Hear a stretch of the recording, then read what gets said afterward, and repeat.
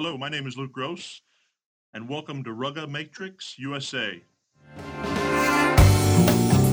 Thanks, Luke. Luke Gross, America's line-out guru, joining us on Rugga Matrix USA, episode 008, Tall Timber.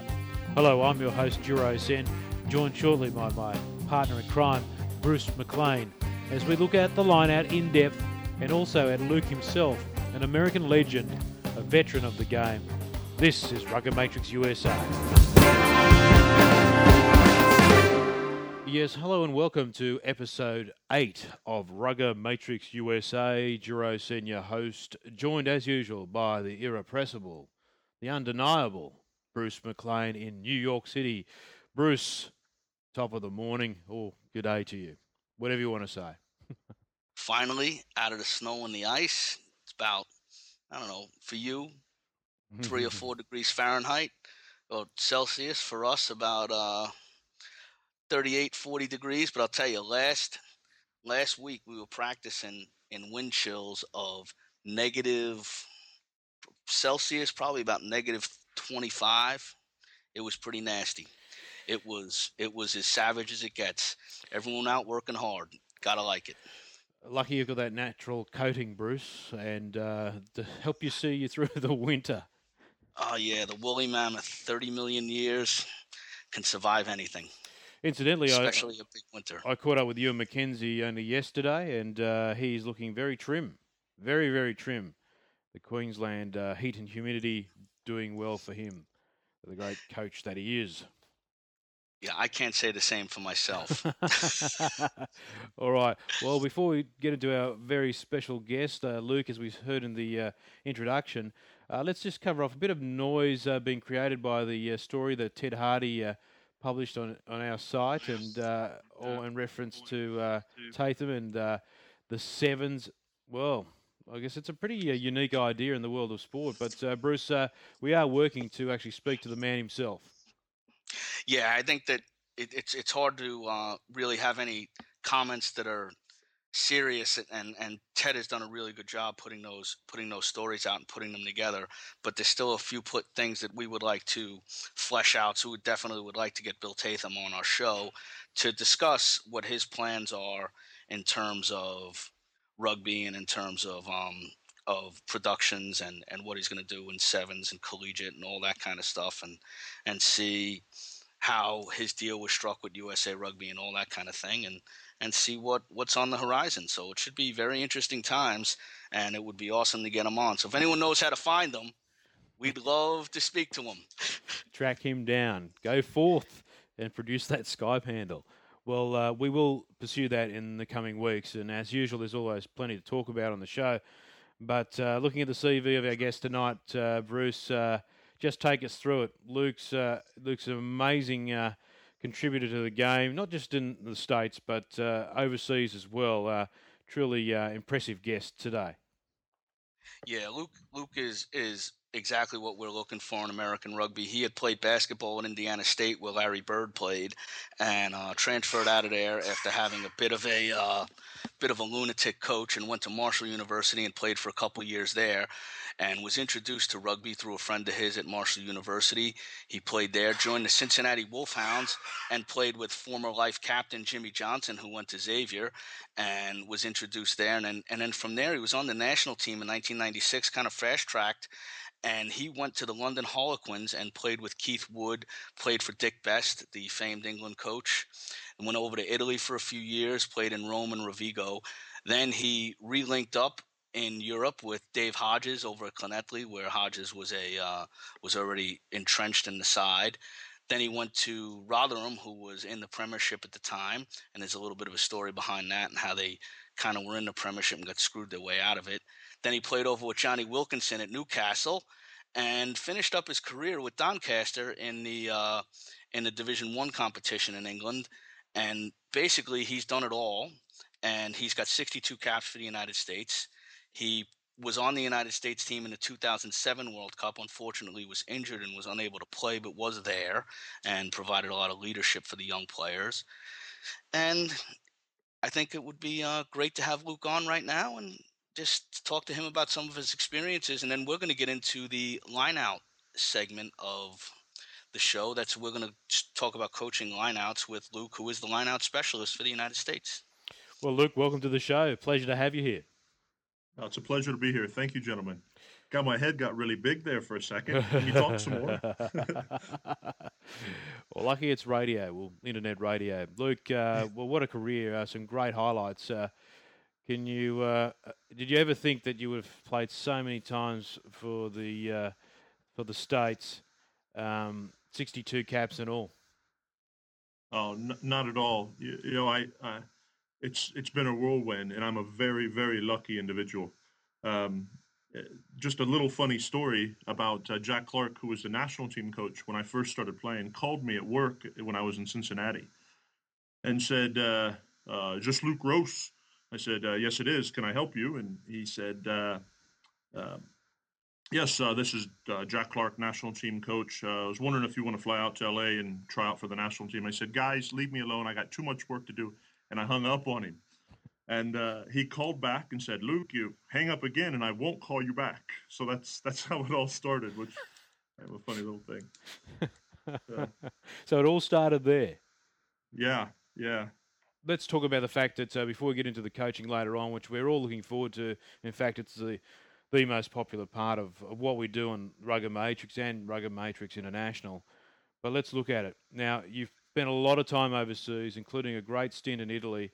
I want to talk about your time playing with Keith Wood as well, but let's talk about the Italian experience and what sort of quality you came across when you were there.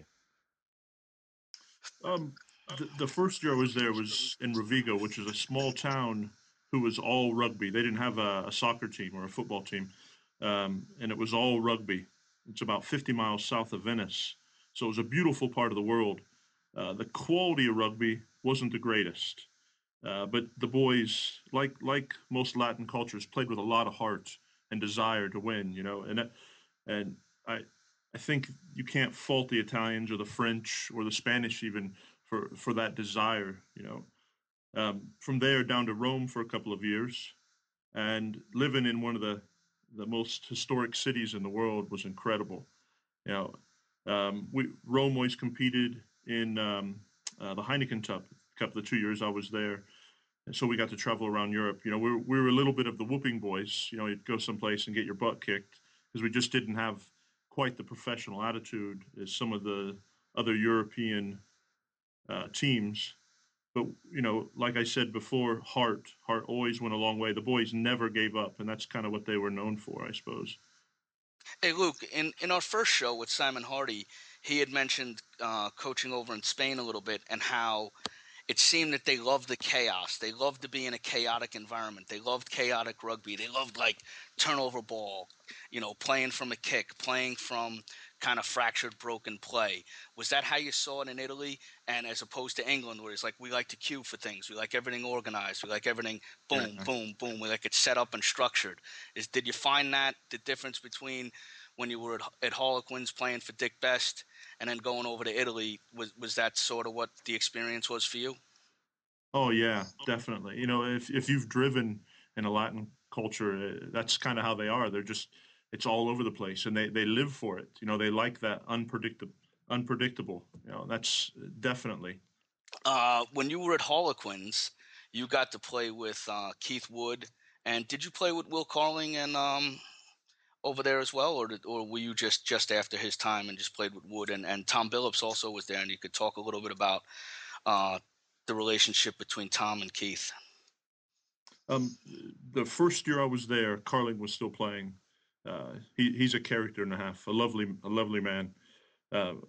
Funny enough, our tight five was Jason Leonard, Keith Wood, Massimo Catita, myself, and Gareth Llewellyn, a Welshman. So 5 different positions, 5 different nationalities. That just shows how international the Harlequin team is, or it was then. But to go back to your thing about Tommy and Keith Wood, Keith had a lot of shoulder problems. It's just the way he played. He was such a big hooker. He was a big hooker before it was fashionable to have a big hooker on your team. And they used to call him the Raging Bull or the Rhino, just the way he ran the ball. So his shoulders were always messed up, and he'd had a couple surgeries, and he couldn't really throw the ball very well on the lineout. And Tom Billups helped him with all his skills and throwing, and they were out there before training and after training, just working on the basic fundamentals of throwing, and that's kind of what got Keith to the Lions. You know, just tremendous Coach Billups. And the athleticism of Keith Wood is fantastic. He could do everything: chip kick, Oh, you name it. yeah, exactly. He's incredible, very quick for such a big man. Great ball handling skills. I mean, I can remember him, coming out of a scrum, taking that first ball up, or taking the second ball up after the 8-man had taken it up, and then realigning on the wing for a couple phases that would come back to him to score the try in the corner, or offload it to the wing to score the try in the corner. What did you Just What did you learn from him? What did you learn from your other international posse there in the Tight Five? I went over there so green. I didn't know. Here I was, a 6'9", 270-pound athlete who could run all day, but didn't have a clue what he was doing. And people like Gareth and Glenn Llewellyn, two Welsh brothers, took me under their wing and just said, "Look, watch your running lines, watch this." It was fast track, rugby 101 for me. It was tremendous, just a real tremendous honor to be there with people like that. And then you moved on and you played for Connecticut, the Scarlets, and Dave Hodges was pretty entrenched in the side at that time when you came. But you had said that there was a way that the coaches ran the program there that made it probably your most enjoyable professional environment to be in. Can you talk us through a bit of that? But the coaches was a little different style than what we're used to here in America. The coaches gave us a guideline, and the players ran practice pretty much, and it made it our own. It was our training, it was our lineouts, it was our scrums, and uh, not to say that one way's right to the other, but that really worked well, especially for me, and it was such a neat experience and different way to coach. And when you have people like Robbie McBride, who played hooker, then he was also a Welsh hooker, and Scott Clennell, who was number 8, Lions number 8, who knew rugby so well. He said, "Well, boys, you know it, you coach it," and it was just such a neat experience. McBride, wasn't he also in the strongman competition, the international strongman competition as well, or am I mixing people up? No, no, you're right, and he was a monster of a man. He was probably about 6 foot, 6'1", about I'd say about 260. You know, at that size, he could still run all day, but he had hands like sausages. Each finger was a sausage. He was just a monster. And he did the strongman's previous to it going professional, rugby going professional. And yeah, he was. I don't know who's that strongman. I think he's Czech or something like that. Who's been winning it the last couple of years? That big Czech guy. I don't Mm. know if, The big that, Czech that's guy. I about the don't know. That's size him. of The big McBride. Czech guy. I'm going to think twice. I had sausages the other night, Bruce. So I don't know if I'm going to go there again. Yeah. What Uh, kind of sausages?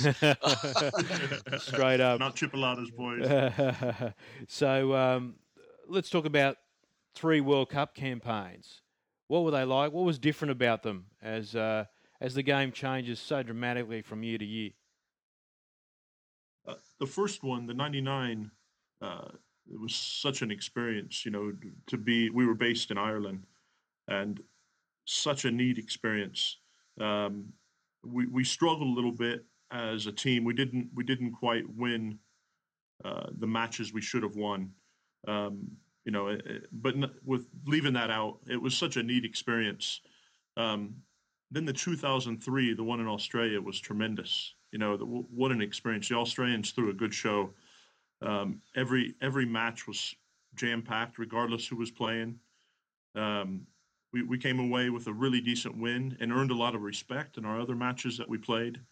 You know, at, at that stage, when rugby went professional, a lot of American people thought that it would help close the gap between us and the rest of the world. Because maybe the U.S. would go professional and really help out, but it's just opened up that gap even more. And in the 2003 World Cup, I think we got some respect back. just the way we played with such heart and attitude. Certainly did. Remember it quite vividly, Luke, because paying close attention, I was part of Eddie Jones' management team as we went through to the World Cup and almost got there. We got to the final, gripping final, went to extra time. It was just a magnificent event. And Luke, I don't know if you remember, but John O'Neill is back in the chair, but there was a conscious effort to ensure that it didn't matter who played, which country was involved, whether they were ranked well down the list, that there would be a crowd. And it's good to see that it made an impact on you. Oh, it did. They really ran the show well. It was such a neat experience.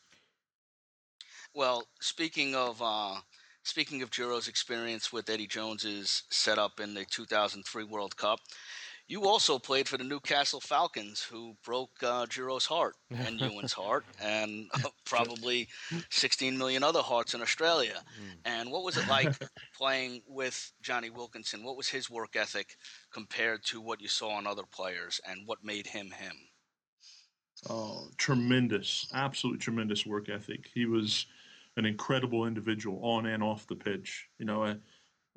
We would arrive in the morning for training and weights and all that, and Johnny would be out doing his kicking or his normal routine, and then come out. He would come in and join us for weights. So he was already out there, 40 minutes before we even arrived. And then at the end of the day, he was still on the pitch after we showered and after we'd eaten. He's still out there kicking. You know, the, just absolute tremendous. And it wasn't just his kicking. His leadership skills on and off the pitch. He had a thing called the 24-hour camera, and that is every time everything he does, someone's watching. So it was all geared towards rugby. Everything he did, everything he put in his body, everything he read, everything when he slept, it was all towards rugby in that 24-hour camera where someone was watching. Just just tremendous, absolute tremendous athlete.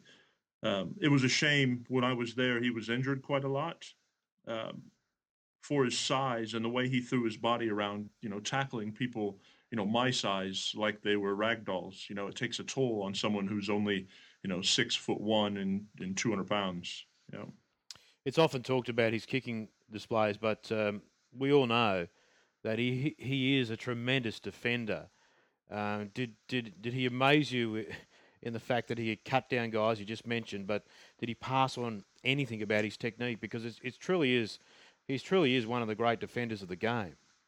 Oh, he used to say it's just dedication in the tackle. He would say, I'm tackling you 100%, and there's no half-assing one bit. It was just a full-on tackle, regardless of size. I mean, I've seen him hit Sheridan, and Sheridan's an absolute monster.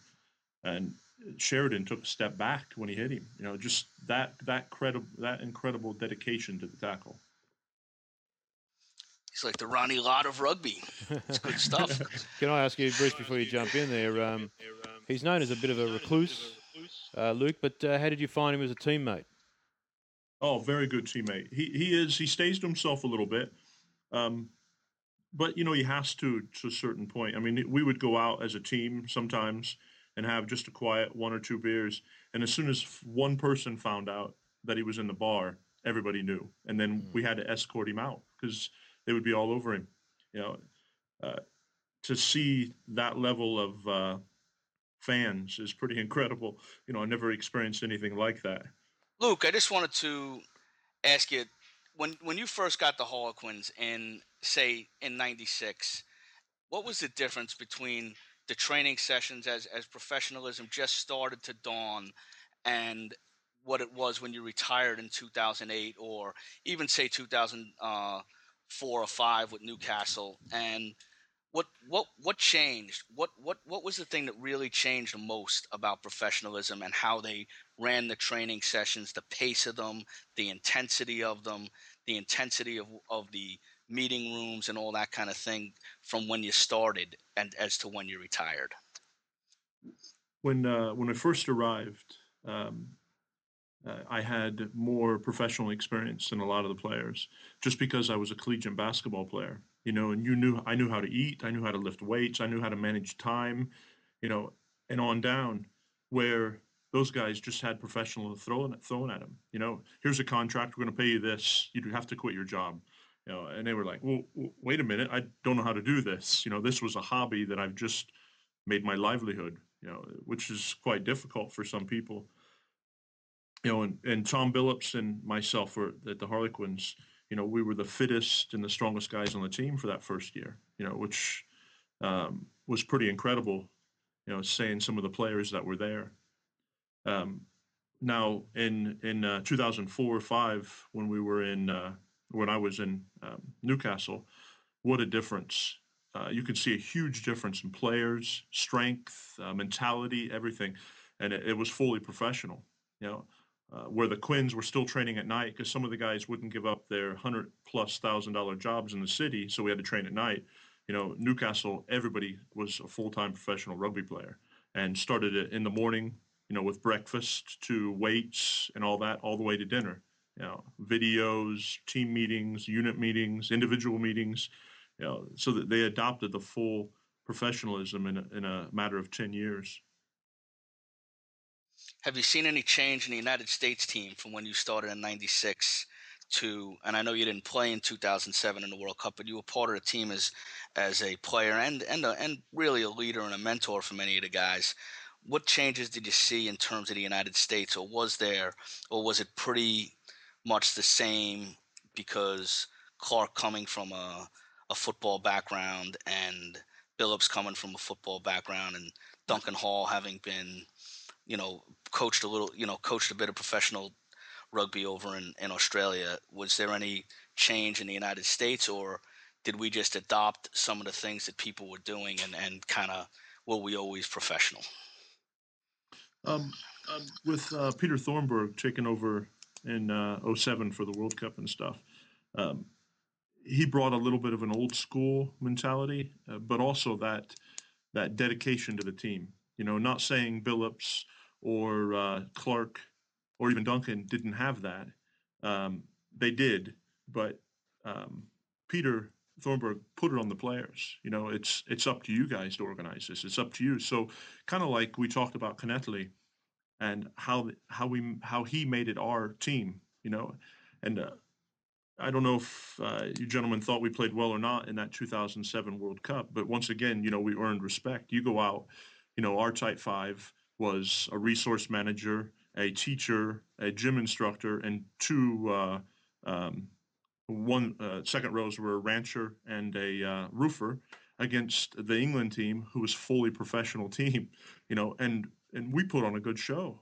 Mentality wise, we were dedicated, we were hard because these are things you can do. Your dedication, you're hard physically and mentally, you know, and those are where we can compete. Where we can't actually compete with their ball handling skills, their complicated moves, things like that, because we're not a professional team.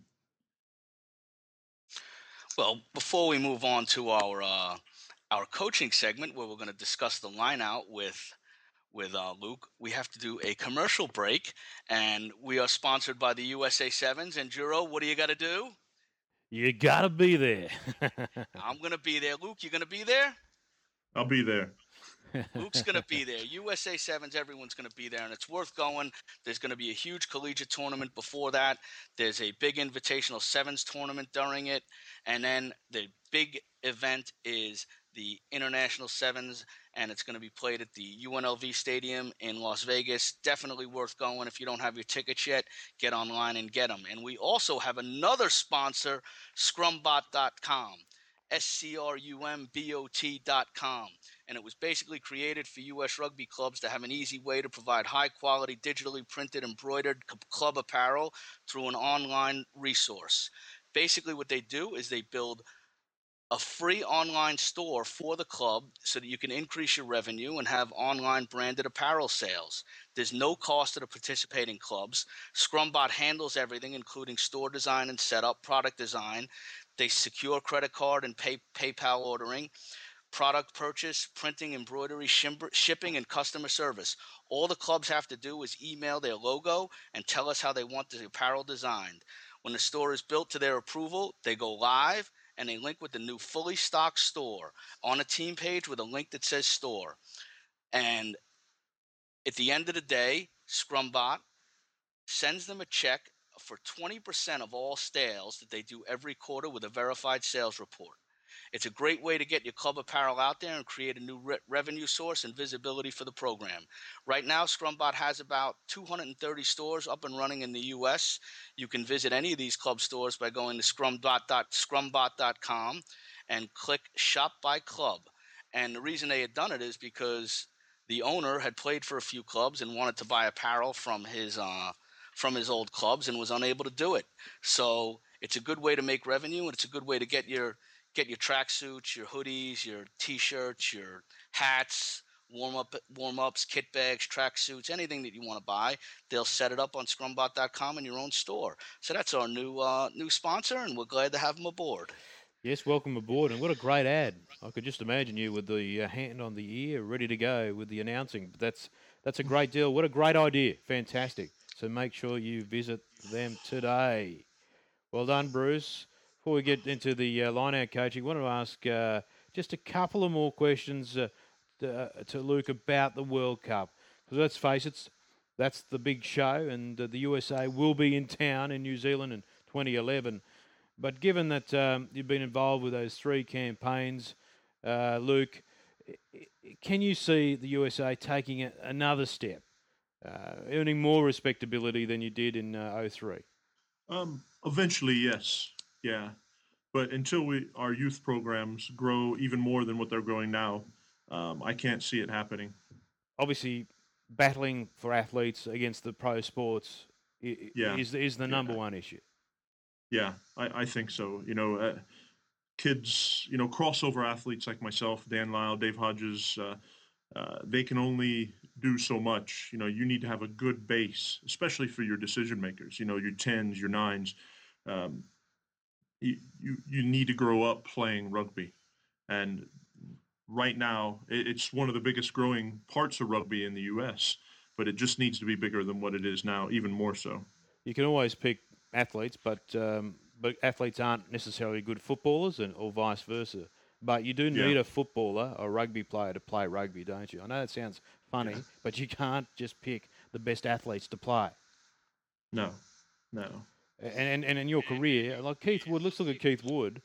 If you looked at him and you said, well, is he a great athlete? Well, he wasn't the greatest looking athlete, but gee, he was a great rugby player. Yeah. Yep. And that's what it's all about. I mean, those sort of guys inspire people who may think that the game is beyond them and not the right body shape, but that's the beauty of the game. Luke, you were involved in the 20 setup and the 18 and the high school American setup just recently, and you also had done a bit of work with Bill Leclerc over in Washington. What are you seeing coming through? Are you seeing people coming through that can take that step up, or are you seeing it's just the same guys who we're getting more intense coaching to, and we're going to get similar type of results? Do we have to up our ante athletically, or are we getting decent players at the top that you would like to see that maybe translate through? And I know this isn't the easiest question to answer politically. Yeah. I'm a firm believer in just being honest and saying how it is. And if I insult anybody, I'm very sorry. I didn't mean it personally. And we have quite a good group of players coming through, but we need more athletes that have played rugby. That's what it comes down to. If you look at a football team, American football team, how many of those high school players on American football team are going to go to college? And then you look at that again, how many of those college players are going to go professional? Those numbers are very, very limited, nil. 1%, I think, out of college goes pro. If we can get just out of high school, get some of those boys to cross over and play both sports just so they know rugby, they're introduced to it. And let's say they go on to college and play for their college rugby. That's great. And if they go on to college and play football, that's great because they get their school paid for. And then those guys don't go professional, but they can come back down to play rugby again. That's what we need. Let's just get them introduced to it.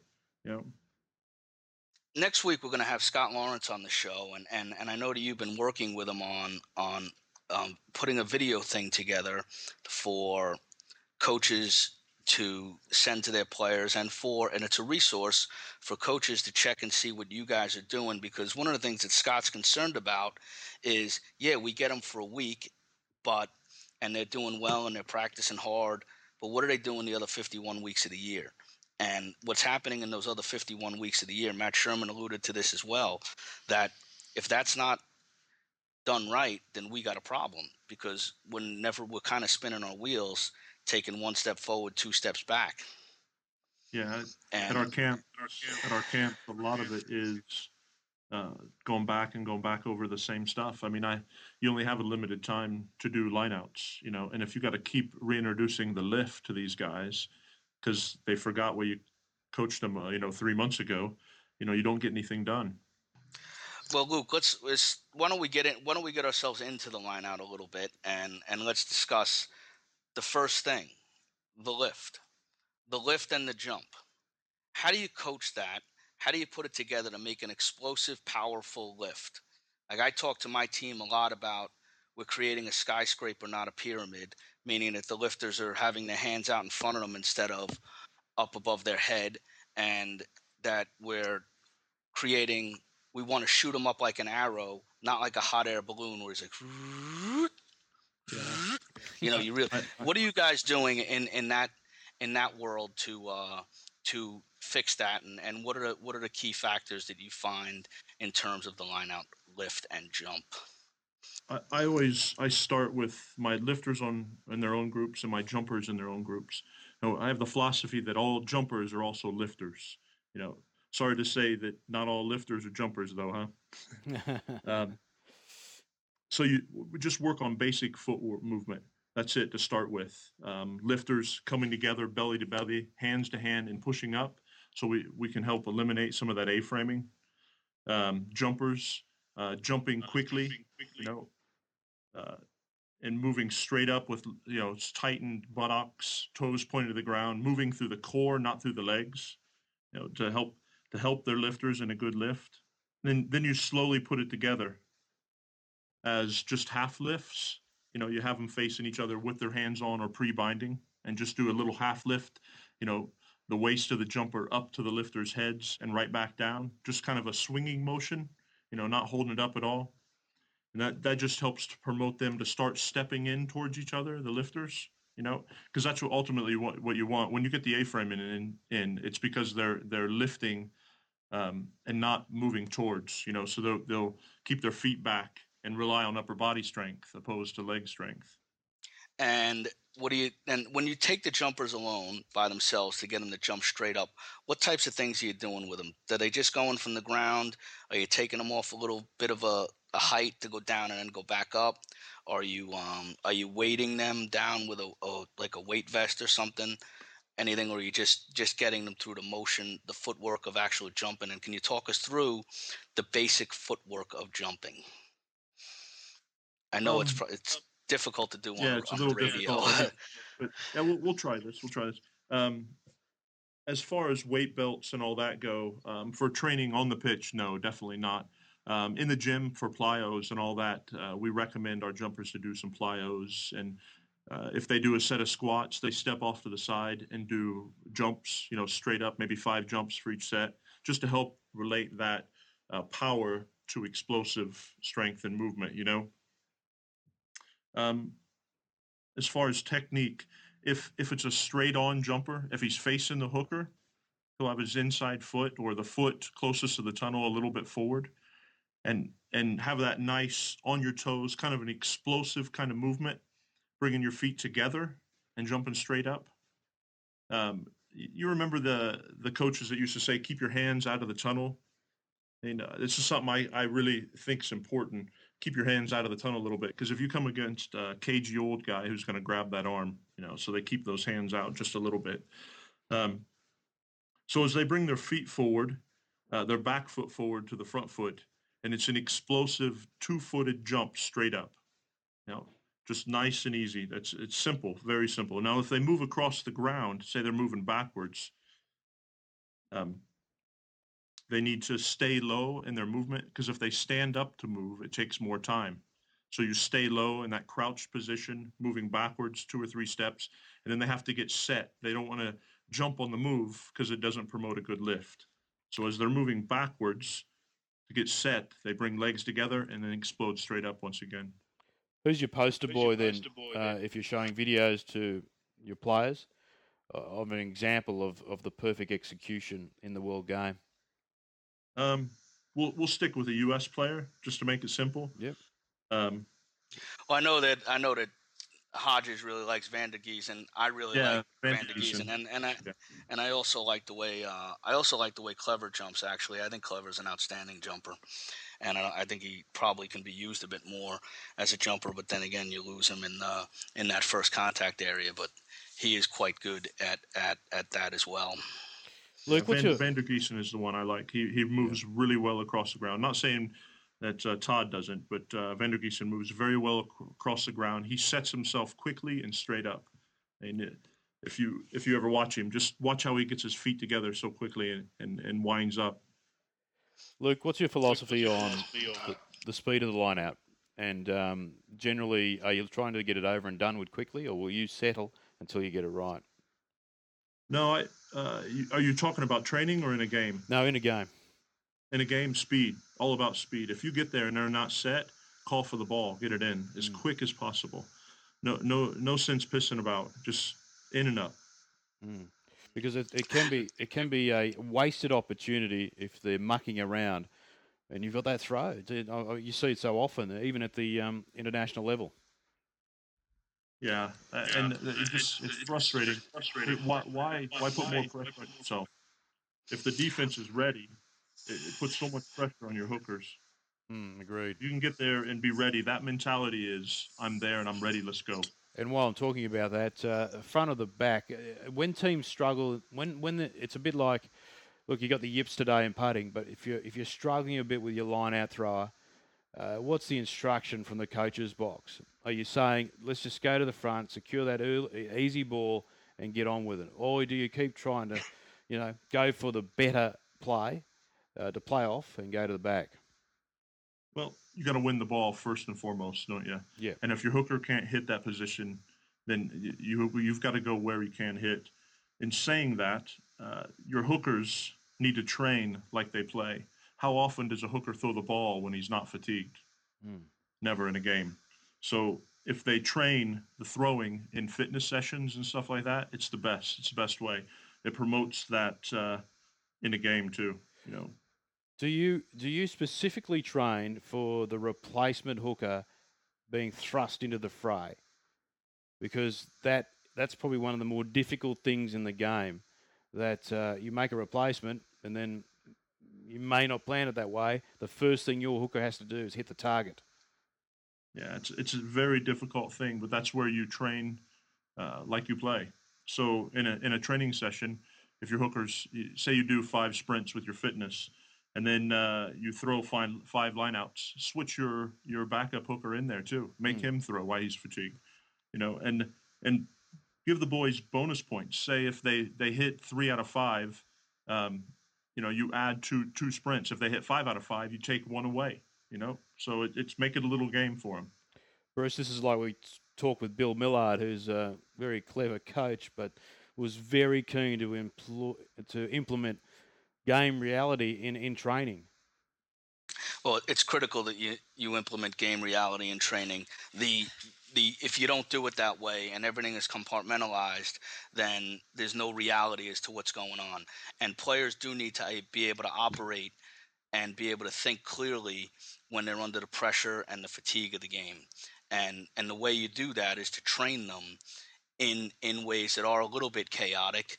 And you can't just go and say we're going to do 20 line outs and then we're going to do 20 scrums. Or we're going to, you got to kind of mix and match it a little bit so that it gets to a little bit of the reality of going through their patterns and understanding what they have to do off of certain situations.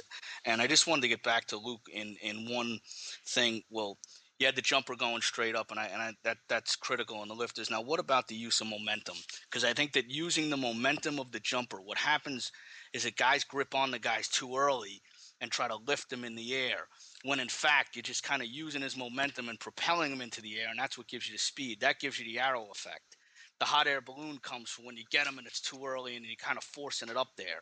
And how do you train to make that transition, Luke, into getting a really powerful lift? And do you have the rear lifter give him a shot, kind of almost throw him into the air? At different levels you can do that, but starting out at the high school level and stuff, you want to keep him, within the back lifter's hands. You'll see the national team as the lifters as the jumper is going in the air, he leaves the hands of the back lifter, and the back lifter will have to reorganize his hands back on the thighs or the hamstring, excuse me, the hamstrings of the jumper. Now, ideally, that's where we'd like to get to, but like I said, high school, you got to go easy with it. Go nice and slow so everybody gets strong enough to be able to do that. And what progressions do you use to get them there? Because the idea is we have to get them there. So, Yeah, and there are exactly. some high school kids who can do it. There's some who can't, and I see it at Xavier High School all the time. Some kids just don't have the ability or the core stability or the leg and hip strength to be able to execute that, but others do. And you have to you can't coach to the lowest common denominator. You got to kind of try to coach to the highest common denominator as often as you can, while bringing the lowest common denominator up. What would your progression be? As you did your half lifts. What's your progression through, really, say, starting in the basics and then going to the international level? If you were just going to progress through lifting and jumping, and just getting the technique of that down. Well, to start with, your lifters are pre-binding on shorts, and just lift in that way to where they should be able to get their hands fully extended using their legs, or their arms fully extended using their legs. And then to progress on to the front lifter on the thighs and the back lifter, uh, you lifting with open hands, using the glutes, up to, where that gets really comfortable, where they can put them up and hold them up there, to where the next level is the national team level, where it is leaving the back lifter's hands and him readjusting down on the hamstrings. You know, but there's a lot of little bits and pieces in between. Technique, strength. In the gym, core strength. Um, you know, it's quite hard to explain it all on the radio, but it's a big progression. Especially from lifting on from lifting on the shorts pre-binding to lifting on the legs for that front lifter. From the physical aspects to the mental ones, Luke, some of the Yeah. great line-out players are great tacticians. And whether it's line-out defence or it's line-out attack, you really need a sharp operator in there. And it can make all the difference between a good line-out and a great line-out or a poor line-out. And you can see someone like Victor Matfield, very smart character. And it's not just his physical prowess, but it's his tactics that play a big part. What do you look for when you pick your line-out tactician in the You're smarts department? you're you mean your decision maker? The Yeah. decision maker, the man who makes it Right. happen in the line-out. That makes all the calls. You look for someone that knows his teammates, who knows his opposition. But I mean, you might have to fill him in on the opposition. He has to be able to calculate all the decisions. Environmental, opposition, his teammates, who's on, who's off, who's fatigued, who's injured. Maybe someone just got a knock in the head. They don't really know where they are at this second. Mm. So there's a lot of decisions to make. So generally you would go for your brightest boy in the pitch, the one that um, can make decisions under pressure. you know Mm. a lot of times teams will have hookers making their calls. Now if that's the right guy for the job, then so be it, but a lot of times your hooker can't see who's open because he only has one perspective. He has the long view of the line out, and he can't quite see what defenders are where I prefer someone towards the back of the line out, maybe one of my back row making that decision. How do you coach the breakout patterns? Like, who's going to take first contact when you have a line out? You want a line out ball, you come off the top. Who's taking first contact? And then also, when you have a line out maul and it starts to drive, how do you deal with who's going to be responsible for hitting first contact and who's going to be responsible for coming up in second phase? Um, for for off the top line out, the non-lifting pod, and so I would send. Let's say it goes to that back pod of 5, 6, and 8 is lifting. So 7 will be the first one there, and maybe 2 or 3 others. So 4 and 3, maybe 1, but I would keep 5, 6, 8, and 2 out for the next phase. As far as the maul goes, it depends on what part of the pitch you're mauling in. If you're mauling in midfield, I would keep one of my ball winners out, my 7. I would keep my 7 out, and he would be the first there. And maybe the guy who on the back of the maul that has the ball, they're definitely in that first breakdown.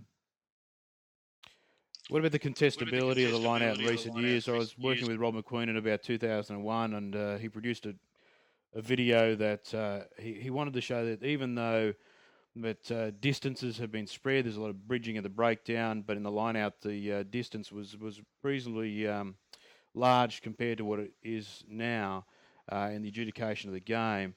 But he wanted to prove there was still contestability. As we've seen, everything's sort of closed up. It's tightened up since then. But have you seen evolutions in how the line out has developed since since jumping and since it's gone pro? Oh, definitely. I can remember my first stint at the Harlequins. We had these elaborate movements where, I'd fake back and then the back lifter would come back around, the triple Lindsay loop. And now it's all about speed. You're there, you're up, and it's gone. Mm. And there's not much movement at all. You're throwing where the defense is not because all your jumpers are lifters also. What about your? Luke, What about your, sorry, I was going to say. What about line out defense? It's a critical part of the game, but is your preference to have your tactician in attack and defense different? No. Generally, they're the guy that's pretty clicked on. So you want to have him making the decisions defensively also. Um, I'm a firm believer. Good things happen when you get defensive players in the air. It puts pressure on hookers. Even if you don't steal the ball back, but you create non-quality ball for the offense, you've won. Yep. Or you get the not straight throw. You get the hooker thinking a bit. Yeah. And then there's the other part. You shut off their drive if they're a driving team, and if you can't compete with them in the line out, you compete with them on the floor. And while they have a bunch of guys in the air working on the ball, you dominate first contact and really try to make a scrap of it there, and see if you can get your defense line set and create more scrap as it goes forward. If you knock them backward that way.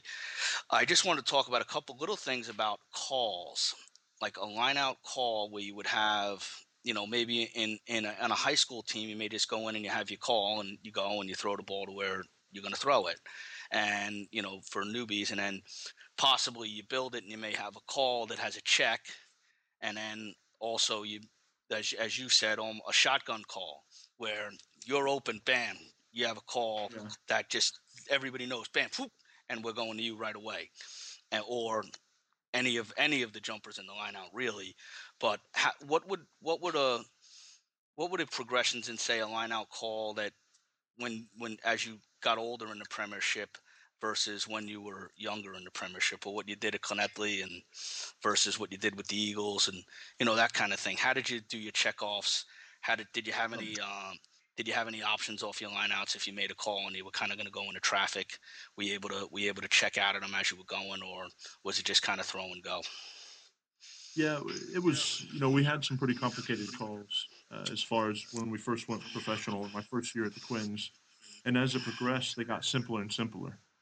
Um, I believe it's because hookers got better because it became a professional sport, and also lifting got better. Speed of the lift and everything, so it was harder for the defense to compete. I'm a firm believer myself that simplicity. The All-American collegiate All-Americans went to South Africa this summer, and at the lineouts, that was one place we competed quite well against their collegiate All-Americans or all South Africans. Um, and it was very simple. We had the delivery mechanism, which is off the top, down and pop, a peel or a drive, and Mm-hmm. and then we said the name of the person where the ball was going to go to because we were gifted. We had 2 lifters. Well, we had 7 lifters and 5 jumpers. So we put a lifter on each end and the 5 jumpers in the middle, and they just turned to where they were open, and that was it. So I'm a firm believer in simplicity. Keep it very simple. Did you go with a no call system, pretty much? No, it was named. So we would say to delivery. So let's just for Yep, sakes of radio, I got you. yes, Silver is off the top. So it'd be Silver and then Steve, and that's it. And then Steve was in the air as soon as they said, the S of Steve. Luke, the importance of the thrower. We talk a lot about the lifter, the jumper, and everybody else, but we have to talk about the thrower.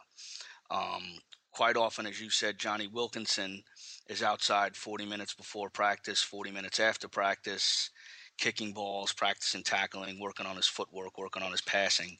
And we'll find hookers who, they did their 15, 20 lineouts at practice twice a week, and then they go to the game and expect to perform, and that doesn't happen, and they wonder why. Can you talk us through some of the things that you are introducing with our young hookers in America and some of our older hookers in America too? I know you're primarily working with younger players now, but what kind of things are you doing there along those lines? Like we talked earlier, I think it's important to train like you play. So I recommend to our hookers that while they're doing their sprints and their fitness in the gym or on the field or whatever, that they practice their throwing. When I coach our hookers, I coach to their strengths. The World Rugby outside the U.S. promotes two-footed on the line, straight throw, where we grew up throwing footballs, basketball, all that. So I try to coach their strengths. So stutter steps, staggered feet, how we throw our football. So promote that. But the biggest thing is train like you play. I've seen a lot of players in the elite realm that we move in who, despite hours and days and weeks and years of practice, still can't get it right in the pressure cooker. What would you do with a player, just say, without any names, who was a test player, but still not a quality thrower, and when it came to the clutch play, couldn't deliver? Well, you got to ask yourself, is there someone better? No, yeah, and that's the problem. There isn't anyone better. Yeah. It sounds like a mental game. They can do it in the practice, but they can't do it in the pressure. So you train him with pressure. Add some background noise. Have someone in his face as he's practicing his throw. Tell him if he misses this one, he's going to have to do 50 burpees. You just got to add pressure to his training. So when he comes to a game, it's easy. And what about the edge for a hooker who is a great thrower, but a poor scrummager and not that good around the park? But then you've got an ordinary thrower, but fantastic in the scrum around the park. That's when it becomes difficult. Yeah. It's too bad it's a 15-man game and there's all different parts other than scrummage and lineouts. That those days are long gone where you could have a player just walk around the pitch besides set pieces. And you just got to put it in their heads. You're more than a lineout thrower. You're more than a scrummager. You have work around the pitch to do, and if you don't do it, you're not going to play. And gentlemen, you both know that how hard it is to find that complete number two. Well, finding a complete two, first things first, you got to get your scrum right and you got to get your line out right. You got to be a tough guy. And then, essentially, if you can get your scrum and line out right and you're reasonably fit, generally you're going to be tough enough at least to move piles, make tackles, and do the dirty work. Yeah, but if your hooker can't throw, then it's game over. Like your line out is falls a bit. So, it's really and there's an element of frustration coming out from an Australian point of view because we've seen that a fair bit recently, and it is a frustrating thing. Suggestions for getting someone else, the open side, or someone else in the team to throw the ball in, or the winger as it used to be in the old days. So it's such a critical part. It's unbelievably important. Well, the expectations on a hooker are very difficult because you're making expectations of 90 to 95% ball on these guys, which is 9 out of 10 or 19 out of 20. When in fact, if you look at basketball, where players are shooting a free throw from essentially 15 feet away into a hoop. If you're shooting at 75%, you're doing well. If you're shooting above 80, you're doing great. If you're shooting above 90, you're Larry Bird. And not only that, we're asking guys to throw a screwy looking ball that's a little big for their hands in the wet weather, in the wind, while they're very tired, into people where that call is made and they have to release, and it's a throw and go at a lot of times. Sometimes it's a throw jump, other times it's a jump throw. But No, Yeah, it's not easy. It's not easy, these Bruce. guys are under a severe bit of what the expectations are very high, and sometimes the expectations are that you're going to win 100% of your ball, when in fact, if you take the expectations of a basketball player and you see you got to work on it, you work on it, you work on it. But when you have these unrealistic expectations, you don't give a player something to build from. You build from here, and you build higher, and you build higher. You start your expectation at the end game. You have to start your expectation lower. And like I always say to my players, especially when we're starting out in the season, I tell the jumpers and the guy making the line out decisions, go to the open spot. The throw will come. That timing is going to come. Yeah. But first things first, get yourself open, make it easier, and then eventually all that timing is going to come. You got to get that right, and then the timing comes. What happens is and if that you get timing to there doesn't come by right training. away, what happens is that timing doesn't come right away. You abandon what is correct in the line out, and then you go to throwing a two every time, and you give the hooker a complex about going deep in the line out. When in fact, you just have to be patient with it and allow it to develop, and it will. And it doesn't take much time, but it will develop. It's just you got to be Oh, I patient. couldn't disagree more, Bruce. It doesn't always develop, and I see it all the time. I see it at international level, where a hooker who's been given years of front row first choice and he doesn't kick on, and it's when those clutch plays are held in a game that let down sides, and you see the opposition doing it. I mean, I think Luke, what you do, and the American tendencies to have all these throwing skills is a great starting point for that position. I agree with you. It's and it's about playing to strengths, and to go back to what you said, Bruce, about it is a very difficult position. It is. It's the hardest position on the field to play. You're expected to scrum and hit 50 rucks and run the ball and do this and that, and then come and do a very fine skill, throw the ball in with pressure to one of your teammates. And how do they get to there? They train. By training with your team, the timing will come as long as you give the time to train. But what if it doesn't come? Well, then you got a selection issue. That's You got right. a selection issue. That's right. And then what if your next selection's not right? And Well, I'm telling you, it happens. It's a matter of Juro. It happens, but it happens at every single level in every single sport. That you're going to have to deal with the fact that somebody either you're going to have to figure out a way to make it work. That's what the coach's job is. Exactly. So then what you don't want is for you bring your wing in and you have your wing throw, and then you have 8 men in your line out. Add the hooker, and there's a lifter. Just the most important thing is the ball. Absolutely. Now, Bruce, I'm not making this up. I've been in coaches' meetings at the elitist, the highest level in the game in Australia, where they have thrown their hands in the air saying, we've got a bloke who can't throw. He should be in the team, but there's no other option, because the next guy who could be a great thrower is a passenger around the park. And as Luke said, you can't meander around the paddock anymore and just do one job. How many lineouts are there in the game? What you have get about 15 or 16 that are yours. Yeah. And how many breakdowns are there in a game that you need 100. someone there to rough? There you go. Yeah. So what's the most important thing? Well, you have to give and take, don't you? Well, you got to have your primary phase, and in order to be, and Jiro, I understand what you're saying, but what a lot of people don't understand is that whereas coaching backs is more difficult, in terms of there's a lot more variables involved. Coaching forwards takes more time to get those 8 people functioning as a unit. Oh, And absolutely.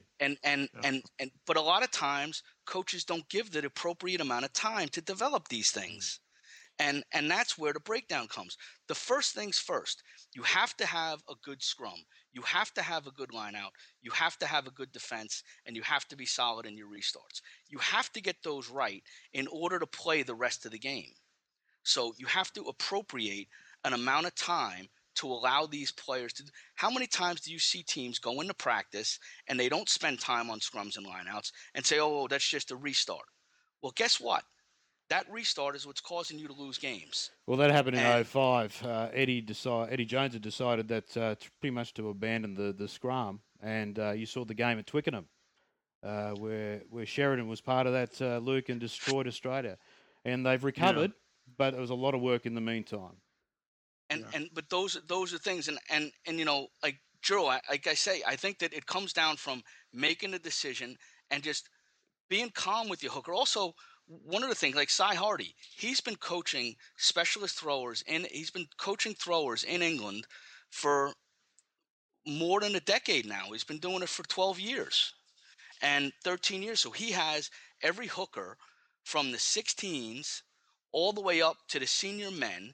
He goes to every single club and sees every single hooker that he thinks is valuable and spends time with them on throwing for an hour session once a week, every single guy. And then he goes to the senior men's national team and works with the senior men for the week when they're in session. And then he coaches the Saxons. And then when he was the lineout coach in England, he did the exact same thing. And that's how you get good at it. You get good at it by practicing. Like Jason Williams, the guy who just got convicted DWI, murdered, shot a guy in his house who was a basketball player, had a terrible trouble foul shooting, and he went to St. John's University, and he was going to hypnotists and all kinds of stuff. And Chris Mullen went to St. John's too, and he talked to him about it. And Mullen said, "How about this? How about go outside and shoot 10,000 foul shots and log how you're doing?" And he goes, "At the end of it, you're going to be a better foul shooter." And guess what? He shot 75% from the line, a guy who normally shot 50. And now, Luke, you could appreciate that. If you want to get good at it, you got to do it. And what would you suggest to a guy who's a hooker, who's lonely, he's by himself, he doesn't have anyone to practice with? What would you do what would you suggest to a guy to become a better thrower? How would you suggest that he go out and practice by himself to work on it? It's a lonely thing, but you got to get good at it. There is no excuse for not being good at it in my book. And you got to work with guys on it. And I know what I suggest to my guys. I'm just seeing, Luke, what have you been suggesting to players to get good at throwing? Oh, just what we talked about before. Play to your strengths. Well, to start, they have a checklist. They get to that line to calm themselves. They have a checklist. So feet, hands, head, shoulders, ball behind head. Maybe it's that simple. And everybody will have a different one. They get there and they throw. That's it. And to get to that point, they have got to train. Like we said before, train like you play. So as they're in the gym, train against the wall in the gym. When they're out doing their sprints, do some throws in between each sprint. There's a big difference between There's a big difference between that and just throwing 1,000 balls, because there is, because that's when you judge, Bruce. It's not when you're out there throwing 1,000 balls to no one who no one cares about. It's when you get out there in front of the crowd and when the pressure is on. And all right, I'll give you what I give to my guys. Basically, what I have them do is I have them go to a goalpost, okay? And they have a jumper, go to a goalpost. You have a spot on a goalpost, essentially where you're going to throw the ball. It's within a foot, a foot, and I make a mark. They make a mark, or there's a little nick on the goalpost or something that they throw to, okay? Then they may do 5 sprints to the 22 and back and throw again. Now, if you have one ball and you're throwing, if you hit it accurately, where that ball hits square on the point, it bounces back to you. If you miss, you got to go get it. And that's the frustrating pressure part of it. You got to go get it. So you go, and then you eventually start to throw where the ball doesn't tail off to the side. What happens to most throwers is if you're a left-handed thrower, right-handed thrower, the point of the ball will tend to flow to the right as you release it. If you're a right-handed thrower, it'll go to the left as you release it if you're a left-handed thrower. What you want it to do is come out square so that it goes right down the line of touch and doesn't veer off in any direction. And then you release it with both hands snapping at the exact same time. Your thumb of your weak finger and your index finger of your power hand kind of release the ball at the exact same time. That'll send the ball straight ahead. And if you square yourself up on the target, if your nose is pointed at the target, your chin's up, your chest is out, your hands are back, your elbows tight, boom, it goes, and then it bounces back to you. And as you get better at it, it bounces back to you, and it bounces back to you more and more often. And what that does is gives you confidence that when you throw, you're throwing well. Also, you're throwing to about a 4 to 6 inch spot on a goalpost. So you have the whole width of the line out. So your errors become smaller and smaller. As your errors become smaller and smaller, you're also going to find that when you slip a throw and make a mistake, that it's still going to hit the target. And you have to put yourself under pressure in these ways. It is lonely. You do have to go out in the rain. Just like marathoners say, I train in the rain because the marathon might be in the rain. I train when I'm sick because I may have to run the marathon when I'm sick. Well, you may have to play when you're sick.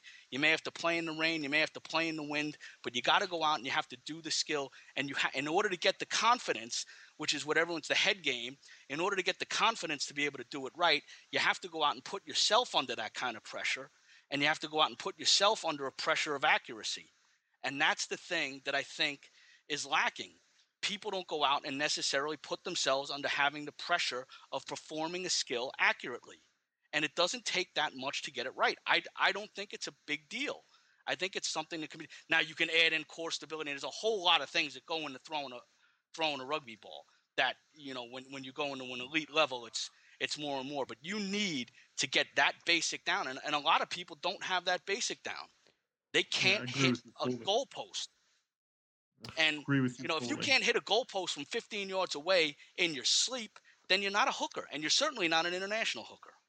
Luke, is there an example of a player that you've done something similar with and got them to go from the yips in a golfing type line out terms to being the pretty finished product? I'm not saying any names or anything, but yes, definitely. And it's just because they'd never trained before. They didn't realize how to train, and it doesn't take long, especially if they're an athlete. They'll pick it up very, very quickly. Now, just to change something that Bruce had said, instead of throwing at a point on the goalposts, throw down the goalpost. Because how many times have you seen that throw go through the front of the line out straight, and then at the tail end kind of feather off to the left or the right? That's why you want to have them throw it down the post. From the start of the post to the end, it should stay straight. And that was what I was saying on the release. When you release a ball, in general, one of the reasons that, like a quarterback, like Joe Montana throws or John Elway throws, or they don't throw anymore, Peyton Manning, you'll see on their release they snap their hand out and they snap their palm so it's facing away from them. What that does is that straightens the ball out. Because if they just threw it and just threw it with their fingers pointing at a palm facing downward, the point of the ball would be facing the right-hand side for a right-handed thrower. And then what happens is, as that ball goes further down the line, it tails off into a not straight throw. So if you're going to be a one-handed thrower, you have to make sure that you snap it. It's very difficult to be a one-handed thrower in wet weather, and many hookers don't have the biggest hands in the world. So you kind of are going to have to be a two-handed thrower, where you don't open your hand like a football. You kind of hold it like almost like a soccer ball, and then you don't make your thumb as big and wide, and you whoop. And then, as I said, on your power hand, you release it. The last point of contact is your index finger, and on your guide hand, the last point of contact is on your thumb. And then you boom, and you whoosh, and it just goes straight down the line, and the ball releases every time. The key to good throwing is to get a good release. Then you have to, then you work on your toe. You want to get the throw straight. First things first. If it's not straight, it's a scrum to the other team. So you got to get your throw straight. Then you work on your accuracy. then you build further and further in on this, and that's how you do it. And you have to be very, very exacting on yourself as a player, because most often you're not going to have a coach with you while you're doing this. You may have them there for a few sessions with you if you're lucky, but in most cases you're not going to have a coach there, and you have to be able to self-coach. And Luke and I had just spoken recently. There's been a document that's been created about different errors in line-out throwing and generally what the cause of those errors are. And I think you've taken a brief look at it, Luke. And it's something that I happen to really get into it in a big way. I think that line-out throws are critical, and I think that Oh, it's well, I think that definitely. when you have to get that whole area right, and we can make that document available for you, that and you'll understand that. Say, like, if if you're dropping your chest, you're probably straightening your legs too early. If the ball's tailing off to the right, your left hand is off the ball too early. If it's tailing off down to the left, you got a little bit too much rotation in your chest, and your chest is on the wrong line. You have to keep your body square. If the ball's overthrown, it's probably released with your hands pulling down and not along the line of the throw. If the ball wobbles, your hands probably aren't coming off at the same time. All right. If the ball wobbles, your hands may be too close to the back. This happens for women a lot, and their hands aren't large enough to control the ball. But these are things that if you go through it, you start to learn yourself. And if you want to be a good thrower, that's what you have to do. And in order to have a good line out, you have to have your players in the line out have to make the correct decision every single time based on what will work against the given defense. And it is up to the thrower to hit the mark. And if you do that, that will eventually happen. You can't put the cart before the horse. Those guys have to make good decisions. He has to have good technique, and that's the way you get an operating lineout. And it doesn't happen overnight. It takes time. And if coaches give it time, you will develop a lineout that operates very, very efficiently. That's just my feeling on it. And you may have to take your knocks in the preseason, but when the preseason is over and the money games are on, then it should work. Yes, and I think the decision making in the lineout is critical to having success in the lineout. The throw will come, and if they practice, their mentality will mean that they're not going to lack the confidence. If you keep on going to the two ball because that's all the thrower can hit at this moment, then guess what? That's all you're going to have in your arsenal come game day. it's a tough business, and I guess what we've discussed today is just how hard it is, particularly for the hooker, but the decision makers as well, Luke. It's a tough job. Yeah, it is. It is. But we've really enjoyed having you on the show today. It's stimulated some debate. Bruce, you said that document. Gerald, what I'm going to do is I'm going to give you a couple key points for everybody to concentrate on for throwers. Luke is going to have the document, and he'll be able to send it out. First off, setup. You got to be square to the target. Okay. In general, a two-handed throw is better than a one-handed throw, only because of hand size and ability to control a ball. Rugby ball is bigger than a football. Your feet, your knees, and your elbows have to be pointed toward the target.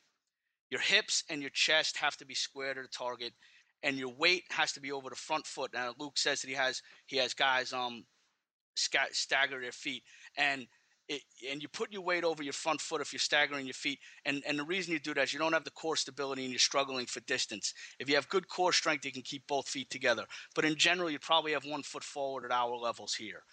In the action of throwing, you want to have a smooth, rhythmic movement. It's just whoosh, whoosh.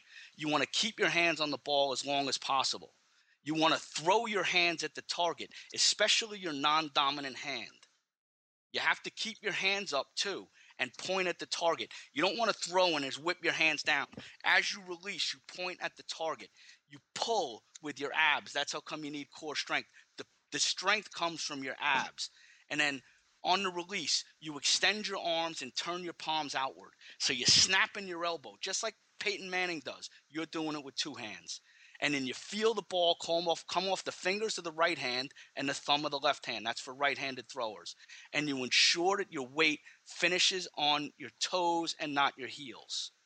And then there's other things. Luke will have that. He'll post it. He'll have it available. If anybody needs it, you can email me at bruce@mcleanny.com. I'll send it to you gladly. And there's also a ton of different drills that you can do as far as throws. I gave the lonely drill. There's things where you can do holding a broomstick or a lollipop that people use. There's all kinds of different things. But the bottom line is you got to get your release right. You have to get your setup right. And then you throw the ball, and it's a rhythmic movement. And the only way it becomes rhythmic is through training. All right. Thanks for that, Bruce. Luke Gross, thanks for joining us. Quickly, what are you up to at the moment?